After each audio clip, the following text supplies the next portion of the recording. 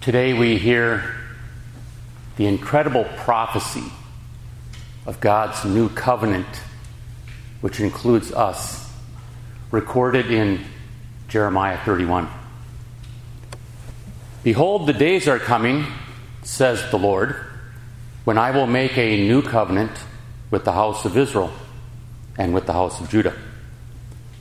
Not according to the covenant that I made with their fathers in the day that I took them by the hand to lead them out of the land of Egypt, my covenant which they broke, though I was a husband to them, says the Lord.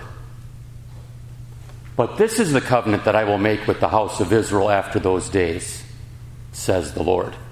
I will put my law in their minds and write it on their hearts, and I will be their God, and they shall be my people. No more shall every man teach his neighbor, and every man his brother, saying, Know the Lord. For they all shall know me, from the least of them to the greatest of them, says the Lord. For I will forgive their iniquity, and their sin I will remember no more. Covenant? Let's, for the time being, replace it with the word contract. The older you get, the more experience you have with a contract or two. If you choose to buy a car or a truck that is much more expensive than all of your cash, you could go to the bank and take out a loan, a contract, that spells out how much money you get to borrow and your agreement to pay it all back by a certain period of time at a definite level of interest attached. The same goes for a mortgage on a home that you wish to purchase.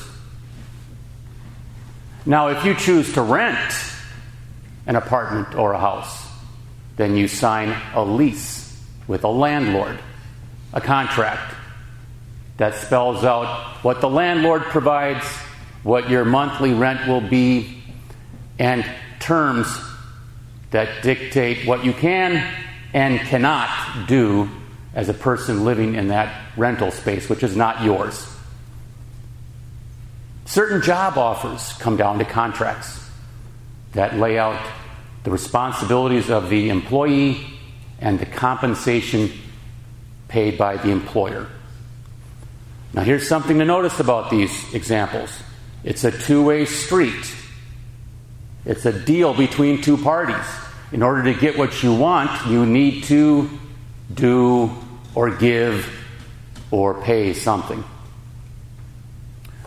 Thankfully for all of us, God's new covenant will never be a two-way street.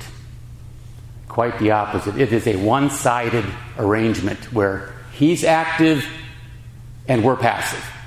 He's the doer and the giver. We are to receive His benefits. Best of all, because of that one-way street, that one-sidedness, the new covenant of God is going to be unbreakable. To appreciate the value of that, I want you to consider the only alternative. If we had to deal with God according to the merit system, a pay-as-you-go plan, then the measuring stick of that is going to be His holiness, and the whole thing is doomed to fail. On day one, the deal would be broken, with the fault entirely our own. Make no mistake, we would be just like the children of Israel breaking the law of Moses. Or to use the modern examples, we would be the bad tenant evicted for trashing the apartment. The bad employee fired because we stole from the boss and we crashed the company car.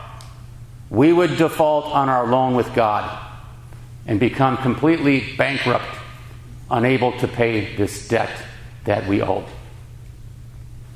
Now, God, in His infinite wisdom and mercy, understood this problem from eternity, and so His new covenant is completely underwritten by divine grace. His one-way grace at work from start to finish. What does that mean? It means that since it's his deal with us, he initiates it.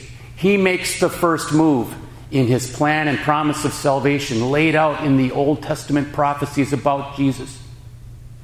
Then in the fullness of times, he sends his Son to do all the hard work, keeping every commandment in your place, and then offering himself as that payment of the debt we owe. Then comes the Holy Spirit, delivering the goods in his word, straight into your hearts. And he even gives us the faith to believe, that is, to receive all the benefits offered. Please understand how this new covenant of God is capable of doing what human contracts could never do. And really it comes down to the internal power of the Spirit to change a wayward heart, to reclaim lost souls.